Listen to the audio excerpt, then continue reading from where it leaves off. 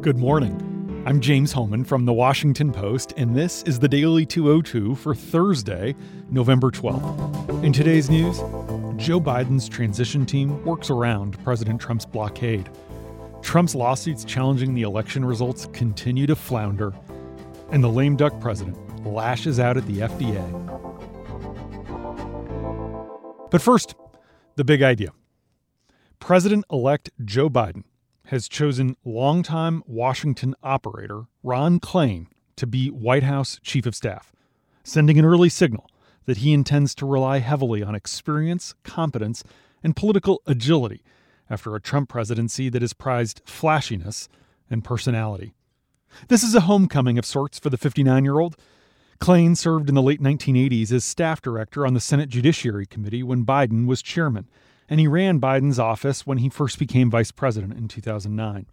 A strategist with a legal mind and a political ear, Klain is the sort of behind-the-scenes hand that has been common in decades past, the kind of operative who's managed everything from the Ebola outbreak under Barack Obama to presidential debates to judicial confirmations. Often called the second hardest gig in Washington, the chief of staff holds what is traditionally the most important unelected position in government, not subject to Senate confirmation. The person who wakes the president at 3 a.m., who decides who gets to be in the room where it happens. The job's often gone to the most talented advisors in both parties. People like James Baker on the Republican side or Leon Panetta on the Democratic side. Under Donald Trump, however, the role of the chief of staff has shifted, with the position falling to officials who are either way out of their depth, like Reince Priebus, or people who have strained relationships and limited sway with Trump. Bucking convention, Trump's son-in-law and senior advisor, Jared Kushner, established an independent locus of power inside the West Wing. It's one of the many reasons that it has been so dysfunctional. Choosing Klain reflects Biden's plan to move beyond the chaos-driven presidency. The internal White House structure is probably going to revert to form, with a single manager in charge, surrounded by senior officials who also have direct relationships with the president.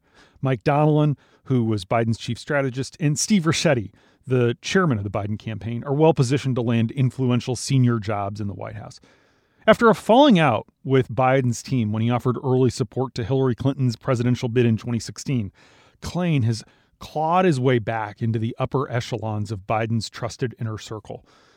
Klain infuriated Biden 4 years ago by signing up to advise Clinton before Biden, who was then mourning his son Beau's death from cancer, had decided to take a pass on the race.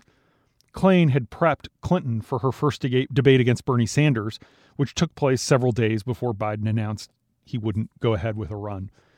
After the 2016 campaign, Ricchetti, who also served as Biden's chief of staff in the vice president's office, arranged for a sit-down meeting between Klain and Biden, according to my colleague Michael Shearer, who says that sit-down was a real heart-to-heart, and it helped clear the air and let both men discuss lingering bad feelings. At times, Klain appears to have worked literally with every Democratic leader of the past 3 decades.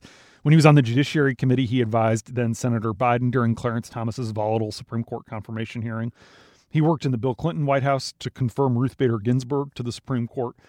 He served as chief of staff to Attorney General Janet Reno, and he was a top policy aide to Senate Minority Leader Tom Daschle. He also served as chief of staff to Vice President Al Gore, and he led Gore's legal efforts to force a recount of Florida's ballots after the 2000 election. Actor Kevin Spacey played him in the 2008 movie Recount.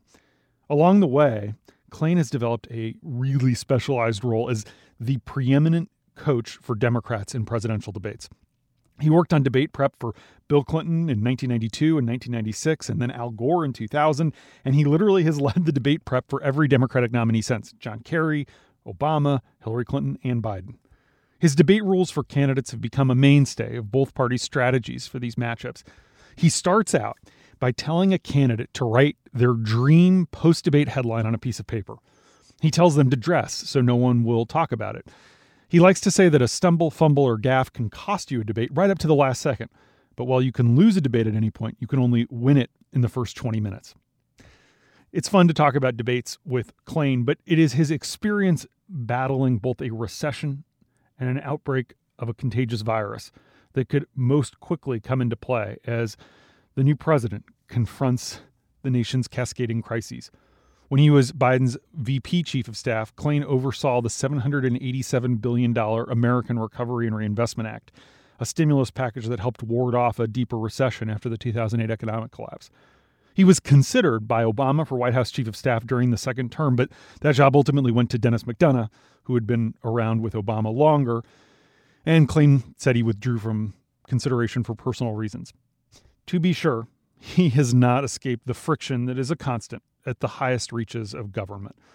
He actually resigned as chief of staff to Gore in 1999 in the middle of Gore's presidential campaign after it got out that he was in the room with Bill Clinton when the president called up a reporter for a story about the struggles of the Gore campaign.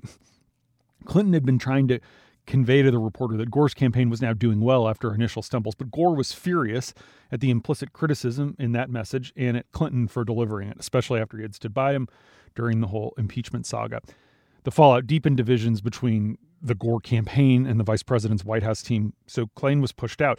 But then, in the ultimate power survivor move, Gore hired Klain back a year later after a shakeup in the senior campaign leadership, and Klain helped get him through the end of the campaign and then through the unsuccessful recount. Ron is married to Monica Medina, an environmental policy consultant who previously held positions at the Defense Department. They have 3 grown children. He was a high-priced lobbyist during the George W. Bush years, working for clients like Fannie Mae. Later, he went to a private equity fund started by AOL founder Steve Case, where he made a massive fortune by investing early in companies like Sweetgreen and DraftKings. And that's the big idea. Here are 3 other headlines that should be on your radar this Thursday. Number 1, with Trump blocking his administration from cooperating with Biden, the members of the Democrats' transition team are under strict orders not to have any contact with current government officials, even back-channel conversations. Sean Sullivan, Lisa Ryan, John Hudson, and Laura Meckler report that members of Biden's team are instead making contact with recently departed government officials and other experts to help them prepare their beachhead teams to make the landing. The Biden team has drawn up lists of recently departed senior officials at every key agency to help transition officials get up to speed on ongoing projects, budgets, trouble spots, technology, and personnel. And they've created a contingency plan in case they get no cooperation from Trump through Inauguration Day.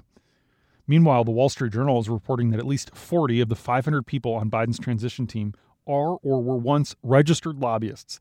5 people on the team are currently registered as lobbyists or were registered within the last year. A Biden transition official says all 5 received waivers from the president-elect to serve on the agency review teams. Number 2, Trump has no clear endgame to actually win this election. And in an indication that he may be starting to come to terms with the fact that he lost, he's talking privately about running again in 2024. Trump aides, advisors, and allies tell Phil Rucker, Josh Dossey, and Ashley Parker that the president has no grand strategy.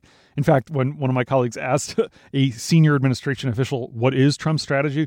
The person chuckled and said, quote, "You're giving everybody way too much credit right now." Republican officials have scrambled nationwide to find any evidence of widespread voter fraud that could bolster Trump's legal challenges, but no such evidence has surfaced. Save for a visit yesterday to Arlington National Cemetery to observe Veterans Day, Trump has not appeared in public since that wild speech last Thursday. Trump has been spending his days largely on the phone, calling people who he thinks will give him good news, even if it's not true. Trump has been raising the idea of pressuring state legislators to ignore the will of the voters and to pick electors favorable to him in the hopes that that could offer a path to winning in the Electoral College. But most of his advisors are warning against such a tactic and saying that subverting democracy in this way would lead to a massively destabilizing period of civil unrest. Legal experts say the scenario is also highly unlikely, and Republican lawmakers in Pennsylvania have indicated this week that they're not interested in playing along with a anti-democratic approach, lowercase d.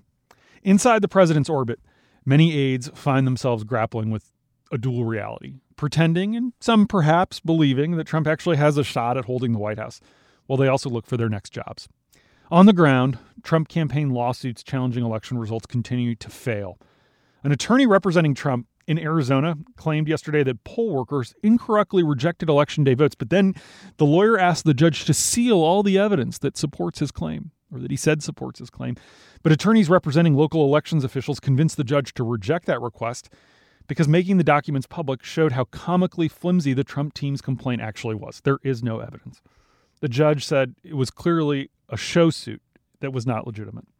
And Snell and Wilmer, the largest law firm representing the Trump campaign and its GOP allies in litigation challenges in the key states, has withdrawn from a major election lawsuit in Maricopa County, Arizona. The high-end firms representing Trump and his campaign are under growing pressure from other higher-paying corporate clients to ditch Trump. Number 3, the number of new daily coronavirus cases in the United States jumped from 104,000 a day last week to more than 145,000 new cases on Wednesday alone, another all-time high. The number of patients hospitalized nationally with COVID is now more than 64,000. Of them, 3,000 are on ventilators right now. That's more than double the number of ventilator patients a month ago. At least 1,408 of our fellow Americans died yesterday of COVID-19. Anticipating a surge in new patients, the Cleveland Clinic hospital system has decided to postpone all non-essential surgeries requiring a hospital bed. In fact, hospitals in hotspots across the country are looking for ways to avoid rationing care, which they fear is imminent. But Trump still doesn't have his eye on the ball. The president has been lashing out at the Food and Drug Administration following the announcement on Monday that an experimental coronavirus vaccine from Pfizer is more than 90% effective. Trump is convinced that the timing, 6 days after the election, proves that what he calls the, quote, medical deep state deliberately tried to sabotage his reelection by delaying the results. Lori McGinley, Yasmin Abu-Tlaib, and Carolyn Johnson report that shortly after Trump heard the Pfizer news on Monday, he demanded Health and Human Services Secretary Alex Azar, quote, get to the bottom of what happened with Pfizer. A few hours later, the issue was front and center at a meeting of the White House Coronavirus Task Force, when FDA Commissioner Steve Hahn briefed members about the vaccine data. Azar, who is Hahn's boss, pointedly contradicted the FDA commissioner in front of Vice President Pence, claiming that the FDA's actions had, in fact, contributed to a delay in Pfizer's announcement, which is not true.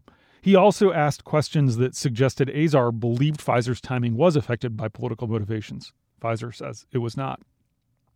Meanwhile, yesterday, 3 more prominent White House officials tested positive for the contagion, including political director Brian Jack.